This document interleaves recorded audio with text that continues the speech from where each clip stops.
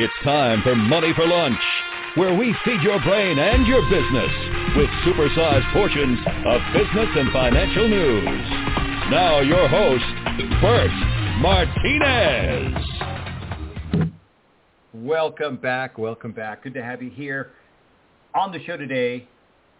My good friend, Francis Jackson. Francis Jackson is an attorney who specializes in disability law for those seeking veterans disability benefits, as well as Social Security disability benefits. He's a founding partner of Jackson McNichol. He has been featured on Fox, ABC, CBS, and NBC network affiliates around the country. He most recently appeared as a guest of Ben Glass on the Consumer Advocate Show, discussing benefits for veterans and Social Security disability benefits and how his practice allows him to make a difference in the lives of people facing disabilities. He's also been quoted in USA Today and is listed in Cambridge Who's Who's. Mr. Jackson was honored by the National Academy of Bestselling Authors with a Quilly Award for his contribution as a joint author to the Amazon bestselling book, Protect and Defend, where he wrote about protecting your rights to veterans' disability compensation. In 2017, Mr. Jackson was inducted into America's Trusted Lawyers for his outstanding work in disability law. And you can find out more about him by visiting veteransbenefits.com, veteransbenefits.com. Francis Jackson, welcome back. Thanks, Bert. As you know, it's always a pleasure for me to be here with you. Well, I appreciate it. And again, the work that you guys do is, in my opinion, so important protecting our veterans. But you know what? So let me ask you this. I want to kind of dive into this. Let's say that I get turned down by the VA, and my buddy says, "Okay, you just have to reapply." Is that true? Is that what we do? Well, Bert, it used to be that you could go to the VA at any point and say, "I want to reapply," and they were obligated to kind of help you do that. What's happened now under the change in the legislation that became effective in February of 2019, if you want to reapply, you have to go through a more formal process where you file what's called a supplemental claim. You have to file that on a form that you get from the VA, and you have to submit what they call new and relevant evidence, meaning you've got to give them more information on the issue of why you got turned down before that might change the result. For example, if you were turned down before because they didn't see any medical evidence connecting your current back condition to a problem that you had with your back in service, then you'd probably need a medical report from a doctor explaining why your current back condition is in fact related to service. So it's become much more formalistic, I guess is the best way to put it. You have to provide new evidence, and it has to be evidence that focuses in on the issue of that led to you being turned down. So, for example, if you come in with a whole bunch of new medical records about how your back has shown various problems, there's been an MRI showing you've got a bad disc, and you're getting injections and all the classic treatments for really serious back problems, that alone won't help you. You've got to have evidence that actually goes to the problem that got you denied. So in our hypothetical, where you got denied because there wasn't any medical connection between what happened to your back in service and your current back problem, you've got to have something that focuses on that issue. So it's no longer just a simple letter to the VA saying I want to reopen my claim. But even before that, I don't know how many people I've had asked that question, Bert, and what used to happen is a lot of folks would get advice that rather than appealing when they were denied, they should just reapply. And the theory behind that was, well, it takes a long time for an appeal, and I can just reapply right now. But what a lot of people didn't seem to understand is that if the VA has already looked at your case and turned you down, and you're not giving them anything new, since reapplying, not likely to get to a different result. But I can't tell you how many clients that came to us after going through that loop several times, and they kept saying, well, I don't want to appeal, it takes too long. And we would explain to them, but you've already lost 5 years reapplying, and you could have gone all the way to the board and had a decision before this. So it's kind of an urban myth in the VA space that reapplying is the way to go. I think clearly after the change in the law, it is not the way to go. Right, and kind of reminds me of when you tell your kids no and they just keep reapplying or they keep asking, right? Yes. It only works with parents, people. It doesn't work with the government. But you know what? You mentioned something about how long it takes. And I know that you and I have talked about sometimes these appeals can just drag on. So let me ask you that. Why does it take so long? Well, it can be any one of a number of reasons and often a combination of them. But the way this actually shapes up, Bert, is that the VA has to look at every case. It's kind of like Social Security disability insurance or an insurance claim. Think of the VA folks as the adjusters in the claim. Their obligation is to make sure that there's enough information to establish that you meet the criteria. And in any VA claim, the criteria are fairly straightforward. There has to be some incident or event or illness or whatever in service, and then there has to be a current medical problem, and then there has to be a medical opinion linking those things. So in the example I was tossing out before, classic one is my client is in the back of an airplane in a confined space, hauling out the parachutes, and twists and hurts his back. And the VA says, well, okay, you have a current back problem and you hurt your back in the service, but you got better after that. This is totally unrelated. So we have to get a medical report that shows that, in fact, the injury that he had at that time is what started the current problem, and that's why he has the current problem, and that's, ties those things together. But if you apply, particularly if you're a veteran who is applying on his own and doesn't really understand how these pieces work all that well, there's a high likelihood that you get denied initially. And the problem is, if you get denied initially, the VA, like any other organization, tends to follow its own tracks. So if they turned you down the first time, unless you give them something pretty significantly different, they're likely to turn you down the next time. And so what happens in the VA process is usually to turn that around, you have to get to a different level within the VA. And typically that would be the Board of Appeals for Veterans in Washington. And so at a minimum, it's usually going to take, if you've been denied, an appeal to the board. And that used to take up to 3-4 years.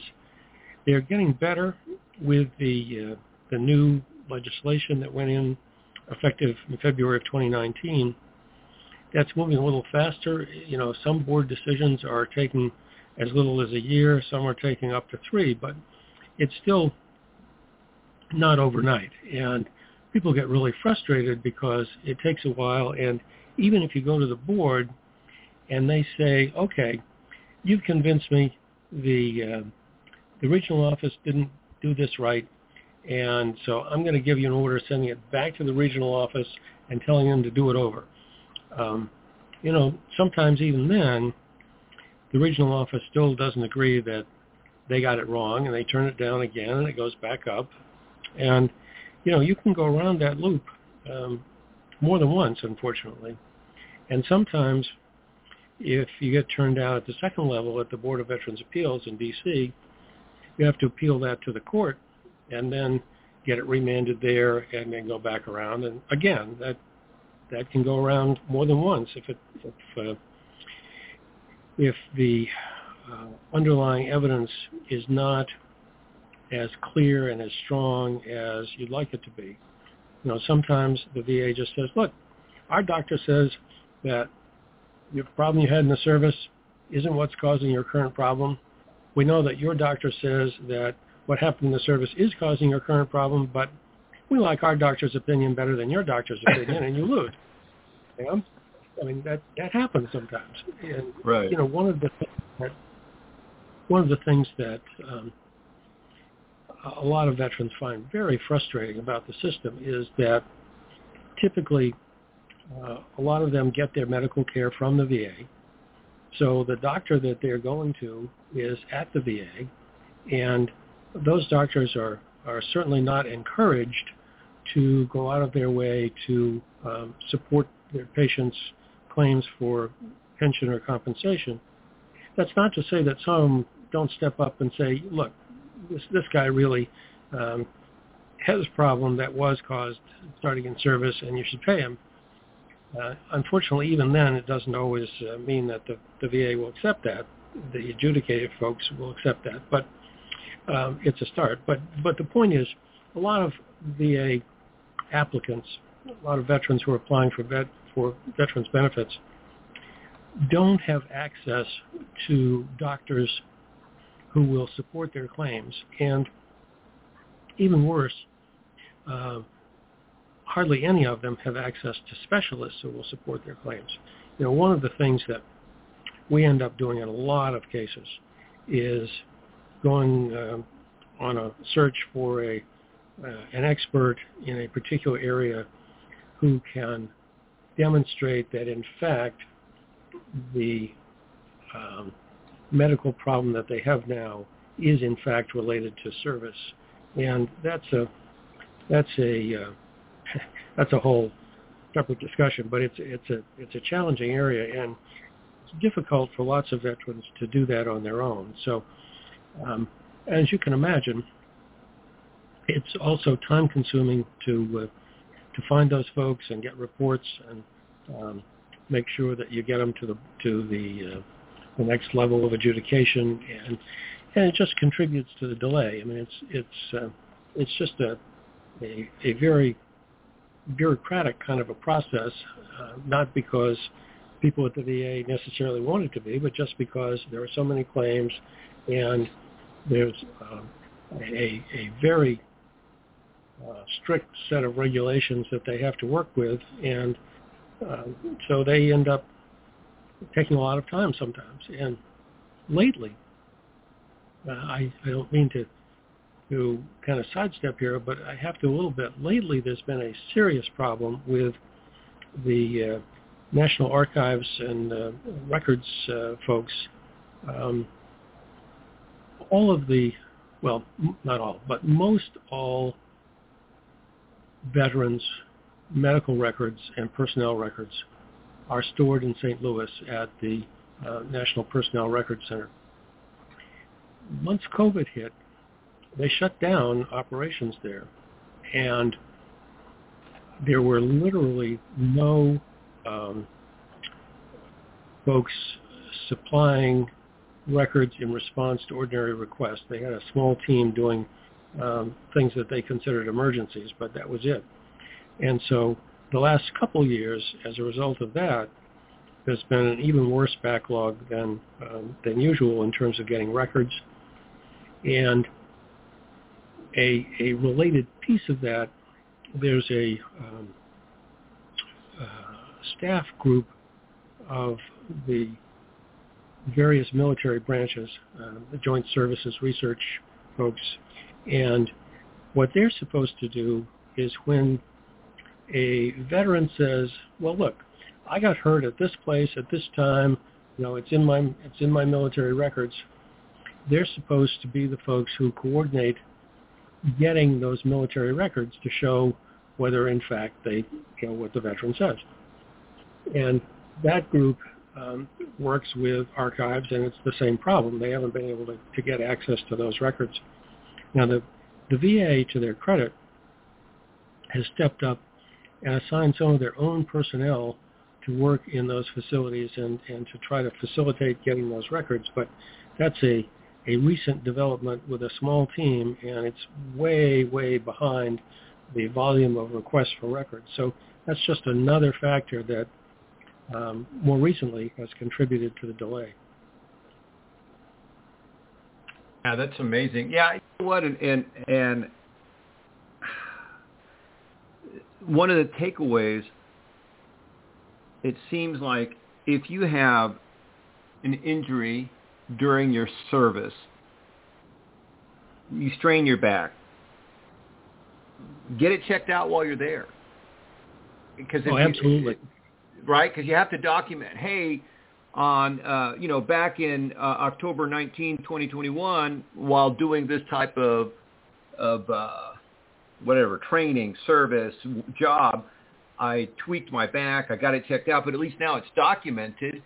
So 10, 15, 20 years down the road, there's a little bit of a trail. That certainly helps, Bert. But, think about this for a second. You're 18 years old, you're in boot camp. Right. Yeah. Nobody's encouraging you to run off to see the medics, and so lots of times these things either don't get reported or don't get followed up. I don't take it as an article of faith that everybody in boot camp that asks to see the medic gets turned down, but you hear that story often enough that you have to suspect there's some fire where all that smoke is. So it's just another piece, and it's also, I think, part of the culture. Yes. The whole military. I'm here to learn to be a tough guy. I'm not some wuss that's going to run off to the doctor. So there's some of that as well, and all of those things together tend to add up.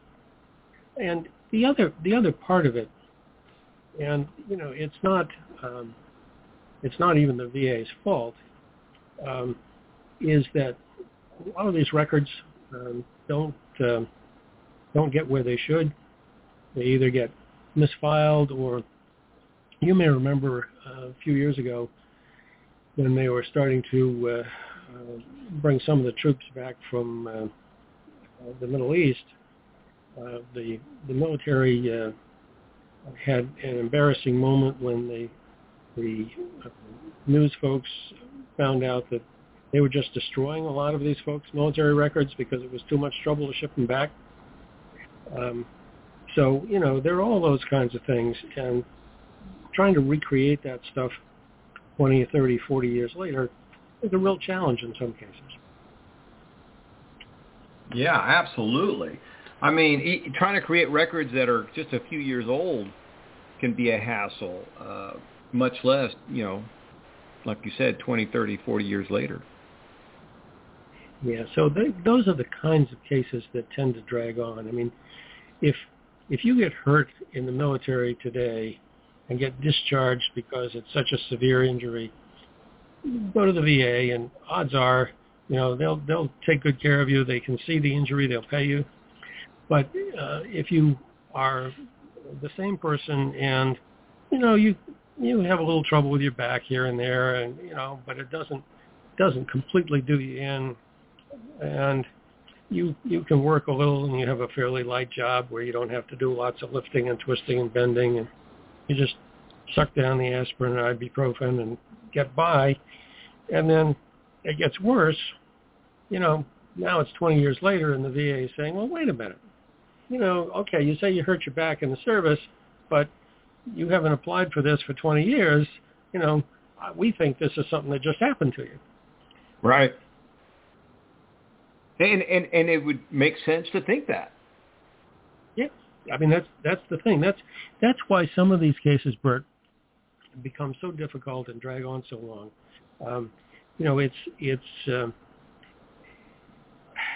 It's just unfortunate that at 19 or 20, people don't understand that. Gee, I may want to put these records away and get copies of them and save them for in case I need them when I turn 50. But nobody thinks like that when they're 20. I mean, you just right. And nobody thinks like that when they're 30. True enough. I mean, the sad reality is you go from 18 to 50 literally in a blink of an eye. I mean, it's one of those dichotomies, right? It's slow and fast simultaneously. I mean, you wake up one day and you're 18. You wake up a couple of weeks later, you're 30. A couple of weeks later, you're 40. A couple of weeks later, you're 50. And so time flies like a summer's day, man. It's just gone that quick. It does. I look around. My daughter's 30 years old this year, and I'm saying, wow, where did all that time go? Where did all that time go? Absolutely. All right, well, let me ask you this. It sounds like an attorney needs to represent these veterans, maybe not all the time, but it sounds like you need an attorney. What do you think? Well, it's really pretty much breaks along the lines we were just talking about, Bert. If you had something happen yesterday and it was bad enough to get you out of the military, you're probably not going to need an attorney on that case. If it's 20 years later and there aren't a lot of records, you're probably going to need an attorney on that case, And the sad part is it's really the people who tried not to ask for benefits, who tried to kind of get by, they're sucking down the ibuprofen and just getting by and putting up with it when their back goes out for a couple of days here or a couple of days there. Those are the people who get burned, because the enough time goes by that the VA is saying, well, this isn't connected to that. There's been too much time in between. And it's also true of what I sometimes refer to as less obvious injuries, things like concussions or mental health problems, things that the VA can't see.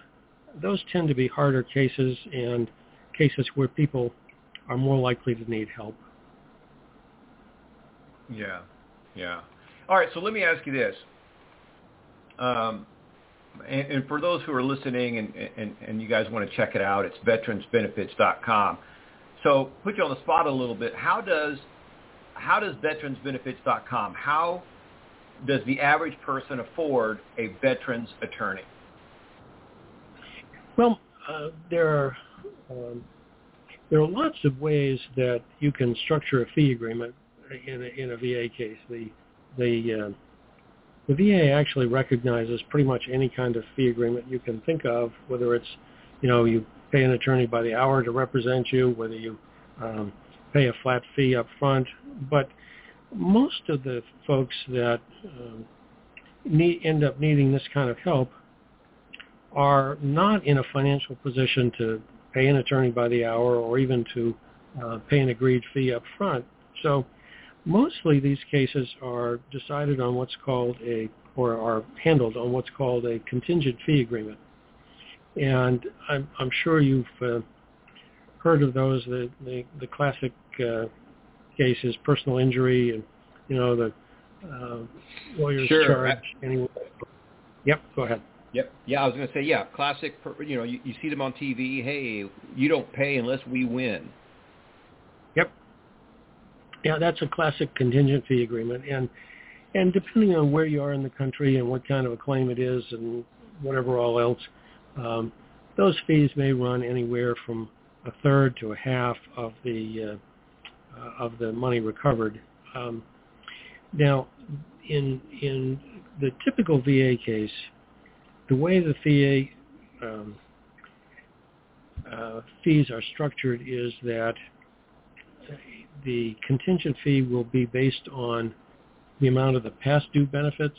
So, for example, if I start representing someone today and they've had a claim going for a little while, and we carry it on for a while longer and finally win it, the fee agreement that we have would be to charge them based on the past due benefits. So the benefits that accrued from the time they filed the claim up until the time that we win the claim. And, in some cases that's a matter of months. Unfortunately, in a lot of cases it's a matter of years. But we don't ever ask people to pay out of their ongoing benefits. So, for example, if we get someone granted at the 100% rate or granted TDIU, which they get paid at the 100% rate, so they're going to get $3,000 a month or a little over. But and that's backed up for a couple of years. We would ask them for a percentage of that past due money. We wouldn't ask them to pay anything out of their ongoing benefits from today forward. So within that, the Court of Appeals for Veterans Claims has said that any fee agreement in which you charge more than 30% of the past due benefits is presumptively unreasonable. Now that doesn't mean you can't charge more than that, but you have to justify why in this particular case it would be reasonable to charge more than 30%. And in our case, actually we charge a standard 20% of the past due benefits. And we find that that's enough to make us a reasonable profit, keep us in business, and be able to represent more veterans. So typically that's how these cases get handled. They're on a contingent fee basis, which means you don't pay anything unless you win. And we typically don't even charge people for expenses unless we win, although there are exceptions to that, but that's our normal practice. So the way people can afford it is that they don't have to put up money up front. They can wait until they get their benefits, and they don't have to pay unless they get their benefits. So it's a pretty straightforward arrangement, and it works for most people. Sure. I mean, that to me is a classic win-win arrangement, right? I mean, they really have nothing to lose, everything to gain, and ideally, if you are successful and they get 100% of their benefits, and let's say that they've been waiting 10 years for those benefits, that's a nice chunk of change for both parties, right? I mean, that's,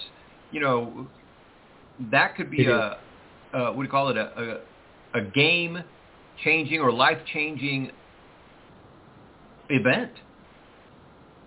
That's right, Bert. We've had a few cases where the claim has gone back far enough and the ultimate rating was high enough that it really has been game-changing for people. I've seen recoveries higher than $500,000, but those are few and far between.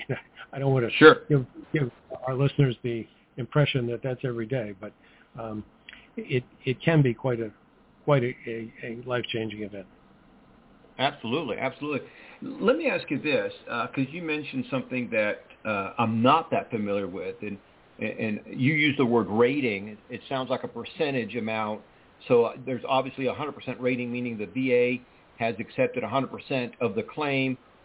It sounds like also that they could come back and say, hey, we accept 90% or 50%. Walk me through this percentage thing. Sure, I'll be happy to. The VA has what they call a rating schedule. And what that says is, okay, if you prove that you have this condition and it's service-connected, then we pay this percentage depending on these symptoms. So just to give you an example, the most common disability, service-connected disability in the veteran system is a condition called tinnitus, or tinnitus, sometimes pronounced, which is a bad ringing in the ears, basically. And in the VA rating schedule, if you're found to have that condition and it's service-connected, then the VA rates that at 10%.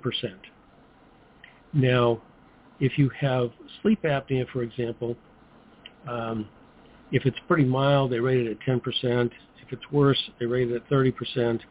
If it's really pretty bad, they can rate it at 50%. And there are a whole host of different ratings.